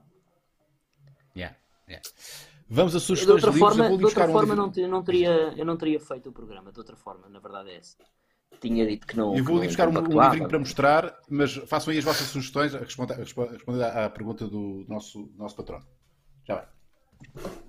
Varela, queres começar? Opa, eu não tenho assim, eu tenho o livro que eu tenho parado para ler, para acabar, e não é desta que eu vou acabar, tinha que vir mais uma quarentena, porque não tenho tido tempo para nada. A quarentena não me sobra tempo para nada mesmo, mas eu tenho o Sapiens, que eu tenho um capítulo lido e este é muito triste o que eu vou dizer. Eu recebi esse livro no Natal. O Homo Deus ou o Sapiens, portanto o passado, não é? Tens não, o Sapiens deixa-me dizer, são dois, não é? São dois, é o Homo Deus e o Homo Sapiens. É o Homo Deus. Então, olha, estou a ler. Um dos livros que ia sugerir era justamente esse, o Homo Deus. Epá, eu não consigo andar para a frente, está ali no primeiro capítulo e tenho andado, é o que eu estava a dizer, não tenho tempo, não consigo, e tenho que escrever ainda por cima, portanto, esta coisa de eu estou a escrever uma série e o estar a escrever não se coaduna com ler e quase não se coaduna com ver filmes. Eu quando quando crio, não consigo consumir. É lixado. Porquê? E depois fico... Porquê, Pedro? Porque não tens tempo? Não, faço ao contrário, eu faço assim. Eu se começar a preparar um projeto, eu fico naquele vazio e começo e vejo coisas, e vejo séries, e vejo uns filmes, e leio livros, né? Consumo. E depois, quando eu começo realmente a debitar, e a escrever, e a pôr as ideias no papel, e a escatafinhar, já fecho para o mundo, e já não me influencio. E aí fico só no meu mundo, e depois não sobra tempo também, porque o tempo também vai faltando, e aí fecha, e fico 3 meses sem ver um filme, não vejo um filme, não vejo uma série, não vejo ficção, vejo notícias no telefone, vejo no computador. Há quanto tempo aliás, não tenho vês que tirar... Eu agora via a série, fui vendo aos poucos a série da Netflix, o documentário do Tiger King. Claro, e antes disso Ainda não vi um vi. filme. Eu vi um filme brutal que eu aconselho, que é o Ben Stiller. O Ben Stiller, não, desculpa, o Adam Sandler, a fazer um filme fenomenal. Uncut Gems? Será? E exatamente, e vale muito a pena ver. E vi esse filme porque um comentário de um amigo meu, e eu estava naquela, era 11h30, eu pensei, ainda dá tempo, vou ver o filme. E adorei. E esse foi o último que eu vi, e foi há um mês, e parei. E agora, entretanto, estou em fase de não conseguir nem ler, nem ver filmes, nem nada disso. E tu, César? Eu estou a ler a história do samba. Tu mostraste isso, no Instagram. Mostrei, porque eu estou a fazer quarentena no Meco, na minha casa do Meco. Porque quando eu vim de gravar Terra Nossa, a minha mulher estava já aqui e eu vim cá ter e nunca mais saímos daqui, e não sei se volto a Lisboa, porque agora também estado de emergência, não podemos sair de um lado para o outro. Exato. E não posso, portanto estou por aqui. E aqui não tenho os livros que tenho em Lisboa, e então tenho alguns, mas são mais deste género, de história do samba, que tenho aqui para o Meco. E comecei a ler a história do samba, porque é uma coisa que me fascina, não só o samba, como a própria história do samba. Tens sambas incríveis dos anos 40, dos anos 50, em que eu gosto de pesquisar e de saber e de tocar. O samba começou por aí, não é? Começou na década de 30, 40, é por aí, não foi? Sim, com grandes sambistas na altura das favelas, que não eram favelas, eram cariocas, malandros, e é dessa malandragem que nasce o samba também. O Cartola. Por falar nisso, há uma série que se chama Coisa Mais Linda, uma série brasileira que é incrível, que é um bocado a história não do samba, mas da bossa nova, mas também mistura ali samba, e é muito, muito, muito interessante. Aconselho também todos a verem. Coisa Mais Linda. E está onde essa série? Está onde? Netflix? Eu penso que consegues ver na Netflix, sim. Coisa Mais Linda? Coisa Mais Linda, é muito, muito boa mesmo. Ainda não vi. Eu vi o primeiro episódio já foi há uns 6 meses, eu cheguei a ver o primeiro episódio. Ou mais, sim, já sei, acho que já saiu há 1 ou 2 anos. Eu, se me permitem dar a minha sugestão de livro... Podia ser uma biografia sobre mim também. Coisa Mais Linda. Pensem nisso, a Netflix pensa nisso. Não quero agora vou apontar isto, grande ideia. Não quero estar a influenciar, mas é um bom nome para uma biografia minha. A minha sugestão vem dentro. Eu não sei se vocês me estão a ouvir a picar ou não, porque eu, entretanto, tenho que fechar. Está ótimo. Estás muito bem, Marco. Uma das sugestões que eu tenho é sugestiva, tendo em conta os tempos que estamos a viver. Chama-se A New Earth, é do Eckhart Tolle, e fala de egoísmo e de como construir um mundo melhor, começando por nós próprios. Muito próprio para estes tempos, não é? Completamente. Verdade seja dita, que eu gosto sempre muito das propostas que o Marco diz no Beleza. Atenção, o Marco é muito literário. Obrigado, César. E eu estou sempre muito atento ao que o Marco diz e aponto e tudo no telefone, não é, Marco? Obrigado. Deixa-me contar uma história engraçada sobre isso, Marco. Posso? Sim, claro. Sabes que a minha mulher é psicoterapeuta e por isso Eckhart Tolle aqui em casa tem todos. E muito curiosamente, eu há uns anos andava a fazer uma viagem e um amigo produtor convidou-me, disse, tenho uma história fantástica. Lembra-me, Marco, o livro dele mais importante The Power of Now. do Poder do Agora, The Power of Now. Epá, e o gajo do Power of Now, eu sabia, isso é o Eckhart Tolle, sei perfeitamente, e na altura ele disse, epá, e estamos à procura e queríamos encontrar um realizador que não fosse americano, que tivesse uma visão, não sei o quê, e andamos a pedir a realizadores que se quisessem candidatar a esta obra, a fazer vá lá, quase que um pitch de apresentação. Os gajos tinham um guião que estava a ser desenvolvido, e eu, nessa altura, foi a primeira vez, mas foi apenas uma pura ilusão, que eu pensei assim, ei, pá, será que eu vou ter alguma vez uma chance de poder... E eu não tinha, isto é para admitir aqui com alguma humildade, que eu disse, eu não tinha a cultura suficiente para dizer assim, epá, sou eu, fogo, para já, não fales com mais ninguém, porque eu vou-te fazer o filme. Porque, e os gajos depois acho que não fizeram esse filme, curiosamente, mas lembro-me de viver esse período ali muito, em relação ao Eckhart Tolle, pensar, epá, que pena que tenho os livros todos em casa, a minha mulher diz-me para eu ler todos, eu praticamente, eu não leio, não os li, e eu agora teria tido aqui uma grande oportunidade na minha vida e não as tive porque não li. Portanto, isto fica para toda a gente, leiam, porque pode ser que mude a vossa vida, não mudou a minha. Olha, se me permitem, agora não sei, Marcos, se tens mais alguma sugestão? Não. Tu já sabes o que é que eu vou aqui, já sabes o que é que eu vou aqui agarrar. Isto é uma oferta da minha equipa. Professor Marcelo. Não, por acaso ando a dois livros ao mesmo tempo. Não sei se vocês já tiveram essa experiência. Estou a ler, quando me deito, leio um bocadinho do Homo Deus. Pai, tu tens de pegar naquilo, no Homo Deus. Ele desenvolve uma ideia muito gira, e acho que não estou a fazer spoiler nenhum, porque eu não li ainda. Muito spoiler antes que eu faça aqui. Pá, vocês têm que ler. Este segundo livro, portanto, o primeiro é o Homo Sapiens, em que ele fala do passado, e ele agora discorre um bocadinho sobre o futuro. E ele faz esta observação, como é que a humanidade durante muitos anos, a sua maior preocupação era vencer a fome, a doença e as catástrofes naturais, e agora a maior preocupação da humanidade é conseguir a imortalidade, conseguir a divindade e conseguir a felicidade. Tudo o que o homem faz é para isto. E está a ser muito interessante ler o livro. Mas mais importante que esse livro, e ainda a propósito daquilo que estavas a falar, é este livrinho que a minha equipa me ofereceu no meu aniversário.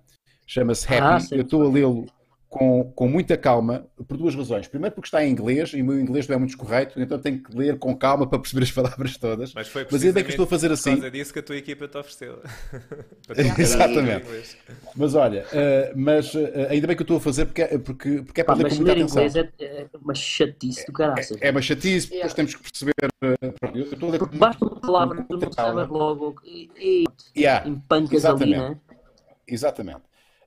Mas isto para vos dizer o seguinte, eu ainda não, estou para aí aqui a 3/4 do livro, e já mudou completamente aquilo que era o meu paradigma de felicidade, não é? Aquilo e nós andamos todos aqui muito enganados, e isto faz-nos aqui repensar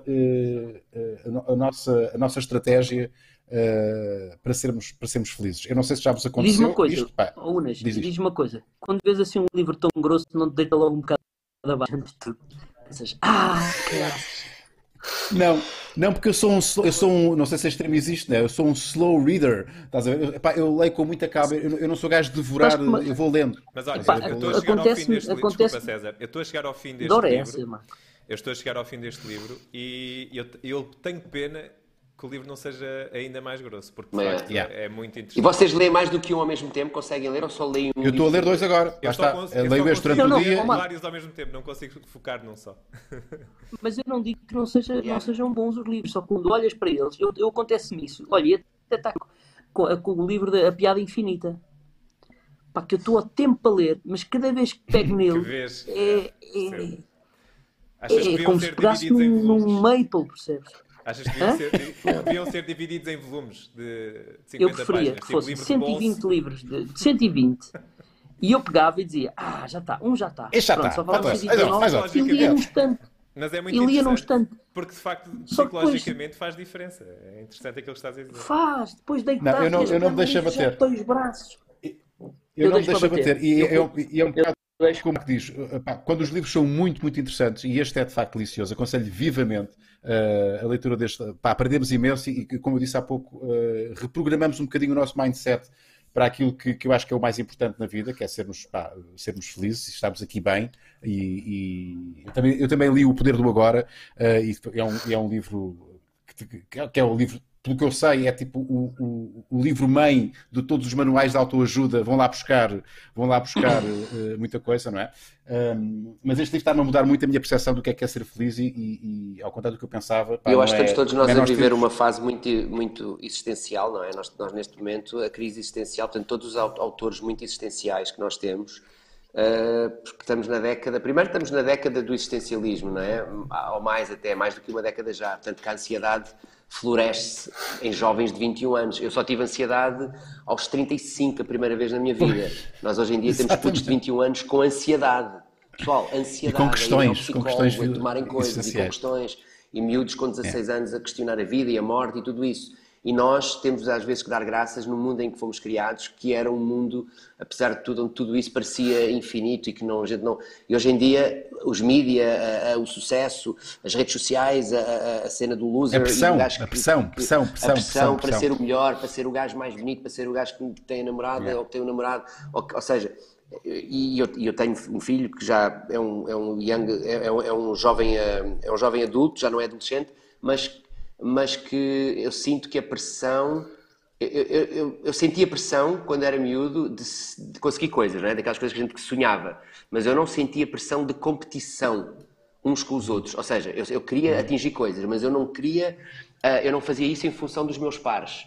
E hoje em dia o que eu sinto é que as redes sociais são montras arrasadoras de autoestima e nós que trabalhamos, vocês até mais, eu muito menos, o César e o Rui, que trabalham muito diretamente com públicos, e de entender o quanto estamos a dar às vezes exemplos, somos exemplos, as pessoas olham para o que nós fazemos, para aquilo que a gente tem, para aquilo que a gente consegue, de uma forma como nunca se olhou. Eu lembro-me de era miúdo, a minha primeira noção de grandeza de um artista, lembro-me, eram os carros do Herman, ou o Rolls Royce do Herman. Lembram-se quando se dizia que o Herman ganhava muito dinheiro? E para mim, esse talvez tenha sido o meu primeiro grande contacto com ser artista e muito dinheiro. Ou uma vida de glamour e de fama, porque os americanos estavam muito longe de nós. E hoje em dia... Eu tenho que dizer isto, Pedro, desculpa. Nós somos quase com tempo, nós somos da mesma idade, praticamente, e nós não tínhamos inveja do Herman. Porque o Herman era algo estratosférico. E nem de propósito, porque eu estou a ler mais ou menos o capítulo que fala justamente disso. Nós temos a tendência, temos inveja, sabes de quem? Não daqueles que estão lá no Monte Olimpo, não é? Porque são inatingíveis, mas por aqueles que é um gajo que está no mesmo degrau que tu. Exatamente. Mas isso é uma coisa que eu batalho isso. Sabes que a amizade é uma das questões que eu converso e falo, e a amizade... a nossa, entre os nossos pares, o pessoal da nossa idade, que andamos todos aqui a atingir, sabes que a coisa que mais me dá prazer, e isto é honesto o que eu estou a dizer, eu combato em mim, porque é uma coisa que se tem que trabalhar, que eu fico com uma extrema felicidade com o sucesso dos meus amigos. Fico orgulhoso de eles serem meus amigos e fico com vaidade e digo-lhes às vezes, e digo, olha, tenho muito orgulho e tenho muita vaidade de ser teu amigo, porque tu és brutal, porque tu fazes isso e não sei o quê. E essa é a forma, também, de eu combater qualquer resquício que possa haver, de eu sentir, merda, inveja. Fogo, Porquê? Porque a inveja é muito próxima ao amor, e nós temos que transformá-la em amor, temos que transformar, é assim, Rui, olha, parabéns por isto, parabéns por aquilo, e porquê? Porque, quero que um dia fazemos juntos, a nossa profissão, mas eu não acho que seja só na nossa profissão, acho que é no geral, Mas a nossa tens toda a razão. E eu acho que tem a vaidade, tem o ego, tem... Uma eu acho que nós nos elogiamos pouco entre pares. Eu vejo isso no Brasil, por exemplo, que é aqui um universo próximo de nós. E não interessa se é cínico ou se não é cínico, ou se é verdade ou se não é verdade. Eu sei é que eles partilham todos coisas uns dos outros. Programas, por mais azeiteiro até que possa parecer ser, é um trabalho. E eles postam as coisas uns dos outros. Eu vejo o Caetano Veloso a postar coisas do Big Brother. Porque, esse trabalho maravilhoso está fazendo esse cara, que é o Rafael Portugal, faz lá uma coisa no Big Brother Brasil. Não tem vergonha, não tem vergonha, nem pudor, nem uns dos outros. E nós não fazemos isso. Todos. Eu faço esse exercício muitas vezes. Já me aconteceu enviar mensagens a amigos meus a elogiar, mas muito raramente fazemos isso. E eu acho que seríamos mais felizes, sendo assim, se nós não nos seguíssemos uns aos outros. Eu acho que nós sofremos por nos seguirmos uns aos outros. Eu acho que nós, por exemplo, nas redes sociais, devíamos seguir outras pessoas. Arquitetos, pessoas que fazem, que pintam, escritores. Não nos devíamos seguir uns aos outros. Acho que há ali uma... Eu dou por mim, eu estou a falar honestamente. Eu às vezes vejo coisas e digo, caraças, também devia estar a fazer... Amigo, mas vê uma coisa, mas estávamos a falar da ansiedade. E eu unas a E dançar dos no artistas TikTok, que... Mas é exatamente isso que tu estás a dizer, César, que tem que ser trabalhado. É um exercício de fugir ao que todos estamos a fazer. Que tem que ser Porque é um trabalhado. sentimento, a inveja daqueles sentimentos... Desculpa, Pedro, desculpa. É daqueles sentimentos que, para já, é o único pecado mortal que as pessoas têm pudor em assumir. Já repararam? Todos os outros pecados, um gajo assume que tem gula, um gajo assume que tem preguiça, um gajo assume que tem luxúria. A inveja daqueles pecados mortais que ninguém tem coragem de assumir. Aquilo que tu fizeste há bocado é de uma enorme coragem. Eu assumo. Mas sim, porque é humano. E é exatamente aquilo que o Pedro estava a dizer, a transformar a inveja em amor. Porque no fundo nós só invejamos quem nos está próximo. E ironicamente, às vezes invejamos mais. E nós construímos depois uma cadeia mais forte. Eu sinto isso nos últimos anos. E graças a Deus que vocês de alguma forma fazem parte disso, que é...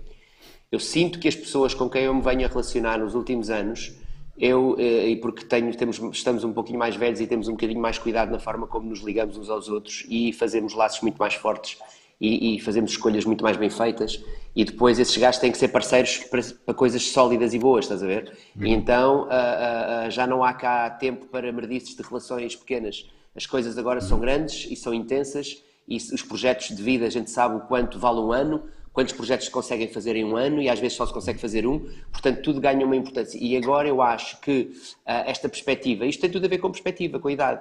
É engraçado é que esta perspectiva que vem agora aos 40 e tal, que todos temos aqui, passarmos esta experiência a uma geração mais baixa, que está a viver uma pressão gigante de competição, que são os nossos filhos, que é esta malta, esta geração, as miúdas, com o corpo. Eu sei que sempre houve pressão, não é? Social. As miúdas e os miúdos, Pedro.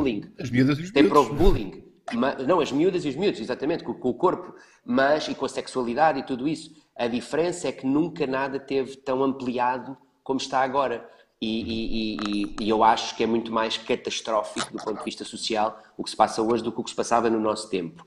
Exatamente por causa disto que nós estamos aqui a utilizar.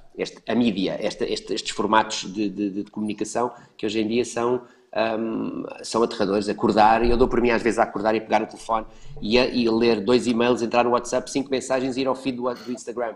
E sinto-me, vou-vos ser muito sincero, às vezes sinto-me um bocadinho mal e dou por mim a pensar, eu devia acordar, não tocar no telefone, ver se o meu filho já tinha acordado. Entende? É isso que eu acho que esta quarentena... Mas deixa-me só dizer a última coisinha em relação a isto, e muito rápida. Eu não vejo a inveja como uma coisa má. Eu não acho que a inveja seja uma coisa má. Eu acho que a inveja é um elogio aos teus pares. Se tiver inveja tua, seja do que for, dos vídeos do TikTok, é um elogio que eu te estou a fazer. Daí eu não ter essa coragem de assumir a inveja. Porque tenho inveja... Então é saber lidar com isso, estás a dizer? Então é saber lidar com isso. Tu queres atingir um objetivo. Exato, o sentimento, repara, eu acho que todas as nossas emoções, porque são humanas, são nossas, não as devemos reprimir, devemos transformá-las em algo. Se a tua inveja fosse algo, como é por isso que há pessoas que fazem a distinção de inveja branca e a outra inveja, não é? Mas até a raiva pode ser um sentimento, uma emoção boa, se a canalizares para algo bom, não é? Se a transformares em algo construtivo e não destrutivo. Se for uma inveja destrutiva, não é? Que te faça depois, como muitos nossos colegas, infelizmente, e em todas as áreas, provoca o quê? Maldicência, não é? A malta que tem inveja tem tendência a destruir a imagem do outro, a desprezar, não é? A desdenhar, quando toda a gente sabe que quem desdenha quer comprar. Mas deixem-me só dizer-vos isto, porque eu acho que isto é importante. Aqui uma mensagem do nosso, aqui no chat diz: então porquê é que vocês dizem sempre que as pessoas que criticam na internet têm inveja dos famosos? Eu tenho uma resposta para isso. Porque não, e é sinal dos tempos, não tanto, nunca como agora, os famosos, e desculpem aqui a expressão, desceram do Monte Olimpo onde estavam, se calhar, nos anos 80 para trás. Não sei se me estou a fazer entender. Porque nos anos 80, eu se quisesse falar com o Hermano José, eu tinha que mandar uma carta e... Não falava, nem chegava... Não, mandava uma carta e olha, será que ele recebeu? Hoje em dia está à distância de uma mensagem num comentário no Instagram. E isso torna-nos humanos, não é? Exato, não, mas ele pode responder, não é? Ele pode responder. E nós partimos do princípio que ele viu, e a partir do momento em que ele tem algum engagement, malta a comentar depois do próprio comentário que fizeste, portanto, eles hoje sentem-nos, desculpem aqui esta distinção, não estou aqui a pôr-me bicos de pés, mas sentem as pessoas que não estão na televisão, sentem as pessoas que estão na televisão muito mais próximas do que sentiam, sentiam nos anos 80. Hoje somos mais pares deles, não é? Porque eu lembro quando tinha 10, 15 anos, quem aparecia na televisão era tipo, o Júlio Isidro era o Júlio Isidro, o Carlos Cruz era o Carlos Cruz. Eu quando entrevistei o Carlos Cruz pela primeira vez, ou o Júlio Isidro, ou o Hermano José, eu tremia. Eu estava em frente de pessoas que, caraças, estas pessoas existem. Hoje em dia, nós aparecemos todos os dias no feed delas, não é? Mas sabes porquê? Eu também vejo isso com este prisma, que é, antigamente, quem fazia um programa na televisão, nós considerávamos quase deuses porque não tinhas logo acesso, ou seja, mais ninguém conseguia fazer aquilo, dava a impressão que mais ninguém conseguia fazer. Hoje em dia, com as redes sociais, por exemplo, eu ainda hoje toquei, estava ali fora, toquei uma musiquinha e pus no Instagram. Antigamente, eu hoje tenho a hipótese de ver que há muitos que fazem muito melhor do que eu e que não têm a minha profissão.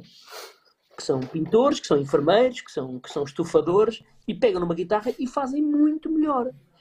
E daí nós descemos porque conseguimos ver que somos iguais a todos. E antigamente não havia bem essa noção. Um Raul Solnado era um Raul Solnado. Mais ninguém diz piadas como o senhor Raul Solnado. Se calhar diziam.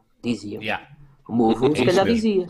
Só que não tinha hipótese de mostrar olha, sou Raul Solnado. Olha que eu também digo. E trabalho na Rua dos Funkeiros com uma empresa. Só que não tinha hipótese.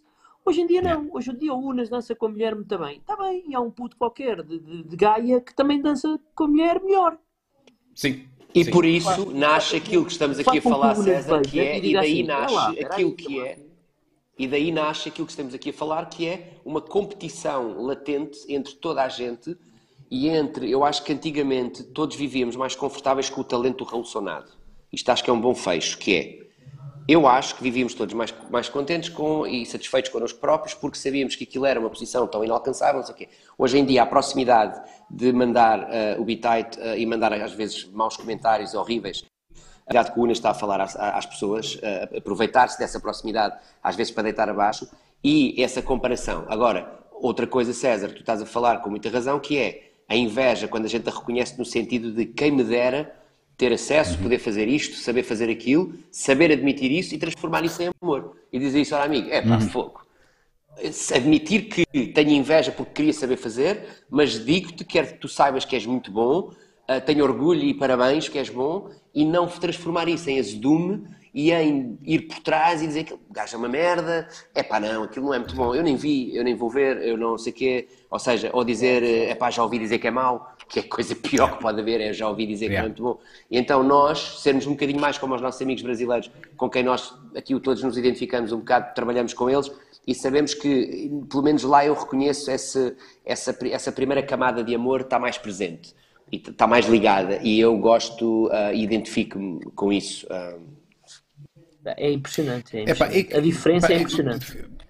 Eu fico muito contente como é que nós, inesperadamente, acabámos por ter aqui uma conversa muito mais deep do que como é que nós começamos. Sabes porquê, porque quando tu juntas cabeças, pensa na probabilidade. 2 e 2 normalmente são 4.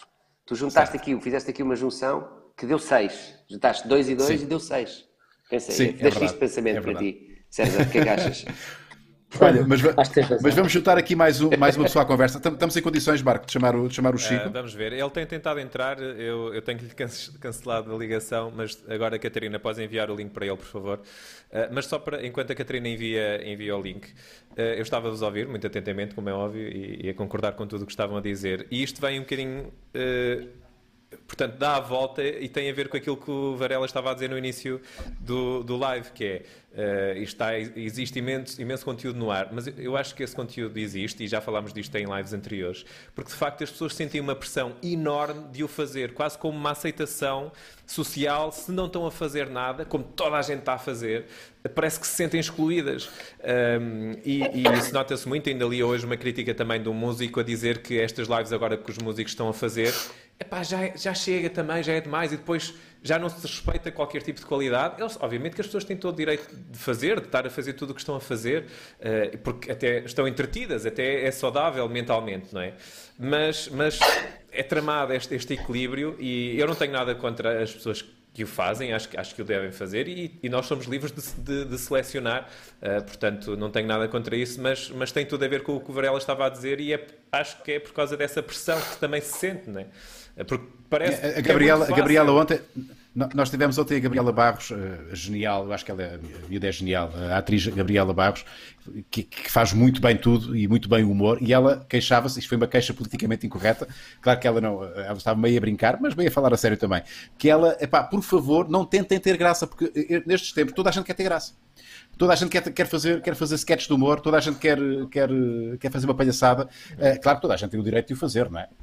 Mas às tantas é a tal pressão que estás a falar agora, não é? Sim, e simultaneamente tem que ter graça. Temos que ter. Eu simultaneamente também recebo imensas mensagens a perguntar: Marco, que serviço é que utilizas para fazerem os lives do Maluco Beleza e tal? Está muito fixe e tal. Malta, não é um serviço, é toda uma configuração de um sistema que é complexo eu explicar.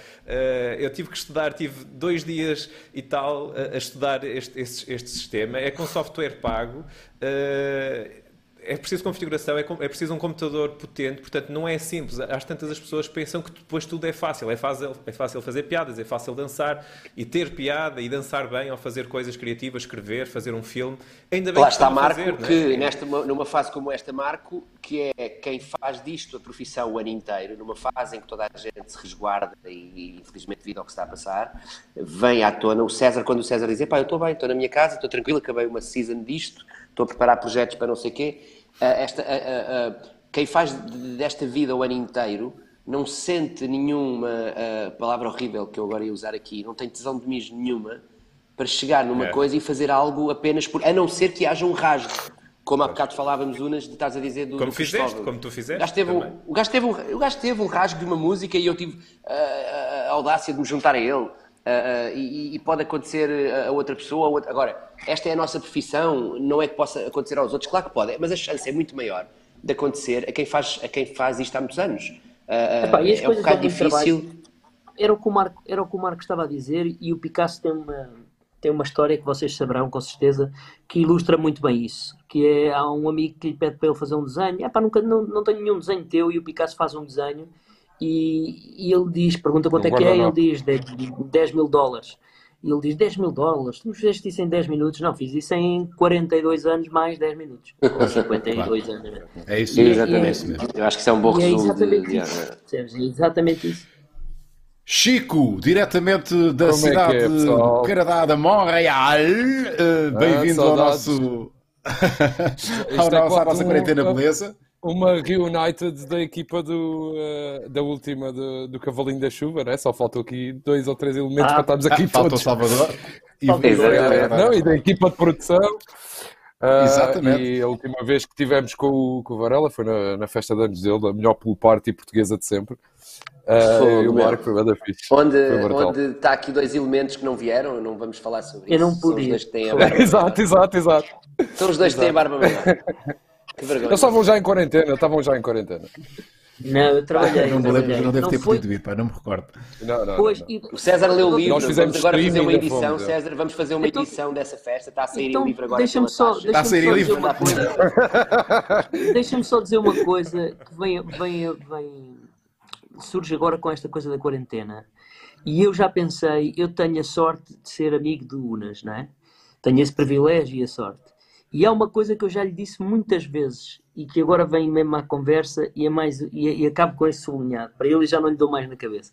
Depois só dou no Instagram diretamente. Que é, nós passamos a vida... Eu não pude ir realmente ao aniversário do Varela, estava a trabalhar com muita pena minha e tentei-me safar e não me consegui safar. Mas o palhaço de Unas, que não tem outro nome, o palhaço de Unas, não podia ter ido de certeza.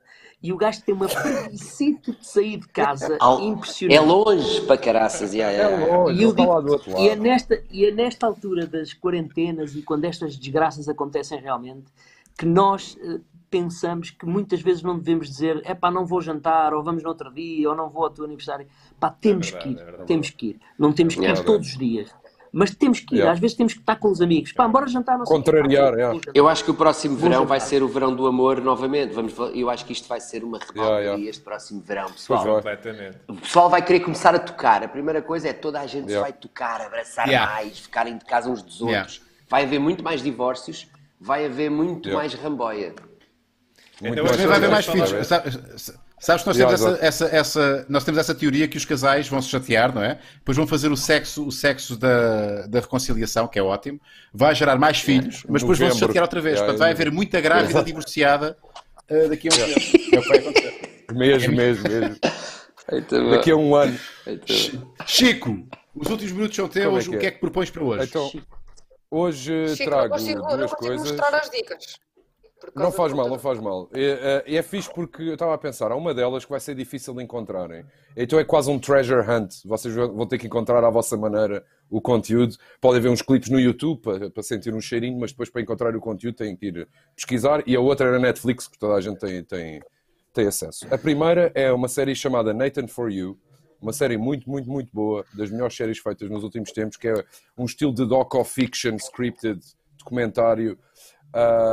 Assim, aquele cringe humor baseado muito na onda do Andy Kaufman, e aconselho toda a gente a ver. É da Comedy Central, não sei até que ponto em Portugal com VPNs e não sei o que, não dá para ver no site deles, ou mudar os DNS, mas pronto, essa é a mais difícil de encontrar. Nathan For You, e fica assim um segredo, um easter egg, um treasure hunt, vão ter que encontrar para vocês. A segunda nunca vou conseguir encontrar isso, vida. Vais, eu mando o avô César não vai conseguir. Nunca. Eu tenho que ajudar o avô César. César, eu tenho que dizer uma cena ao César. Desculpa. Fazes bem. Diz. Eu tenho que dizer uma cena ao César. Eu recebi uma mensagem um dia assim do nada de uma pessoa qualquer no Instagram a dizer: olha lá, porque é que o César Mourão te segue? E eu, não sei. Mas foi por causa do Rock in Rio, da minha conta, que é sempre a mesma fotografia. Mas recebi uma mensagem do nada, eu nem sequer sabia. Mas porque é que o César, sei lá. Porque, sei lá. Mas sim, cara, sim. É verdade. Então pronto, a segunda é uma série que acho que toda a gente deve ver e muito mais direcionada para o César como comediante, para o Unas e para o Varela como realizador, e é ótima para ver quando estás a produzir, porque é daquelas que pode estar a tocar no background e tu vais ver outra vez, vais querer rever, porque é uma série documental feita pelo Larry Charles, que eu sei que tu sabes quem é, que é o realizador, escritor do Seinfeld, Curb Your Enthusiasm, do Borat, do Ridiculousness, ou Religiousness, com o Bill Maher. E ele fez um documentário genialíssimo, que ele viajou pelo mundo todo para ir aos sítios mais perigosos do mundo e foi falar com comediantes profissionais. Então foi à Palestina, a Israel, tipo aqueles guerrilheiros africanos. E ele a perguntar às pessoas mais horríveis do mundo o que é que te faz rir a ti?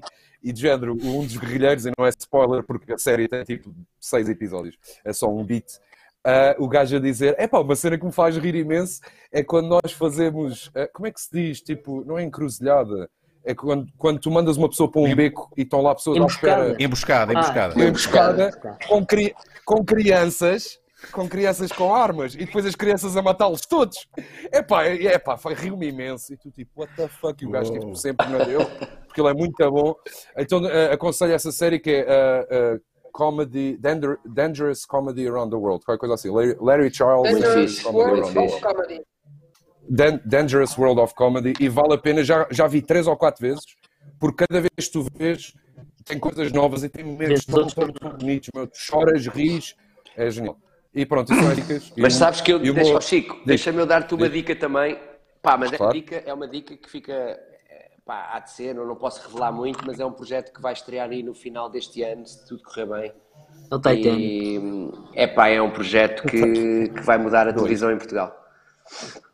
É só isto. Que isto é coisa do Pedro e do César. Que isto é uma coisa do Pedro e do César que eles vai mudar. Se calhar muda um bocadinho, não sei. Mas não podes dizer tipo o universo da coisa, de género, uma cena mais documental, mais de terror, mais de ficção, mais de comédia. Que é o universo do talento, que é o universo do talento, da supremacia, da genialidade, da ficção nacional. Obrigado pela informação. Ficamos na mesma. O Varela está-se a dar muito com o César. Estão a percebem o mesmo tipo de humor. As duas, unha com carne. Olha, deixa-me fazer o meu shameless plug.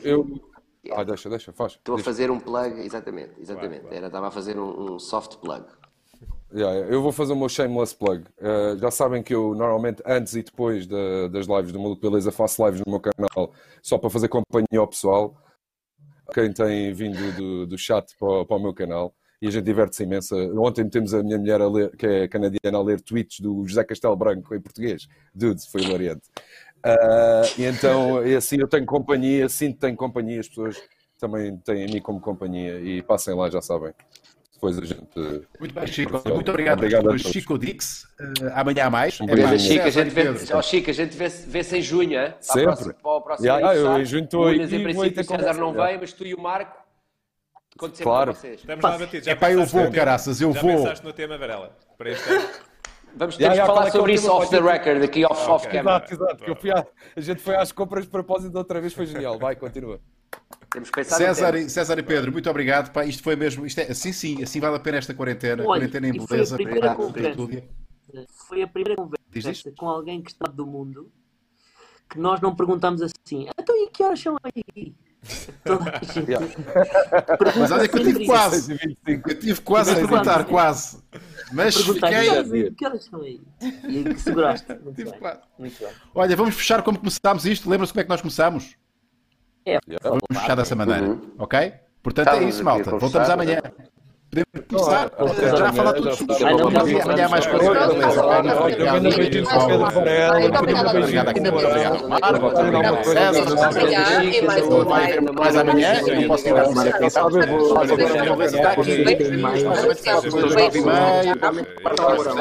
começamos com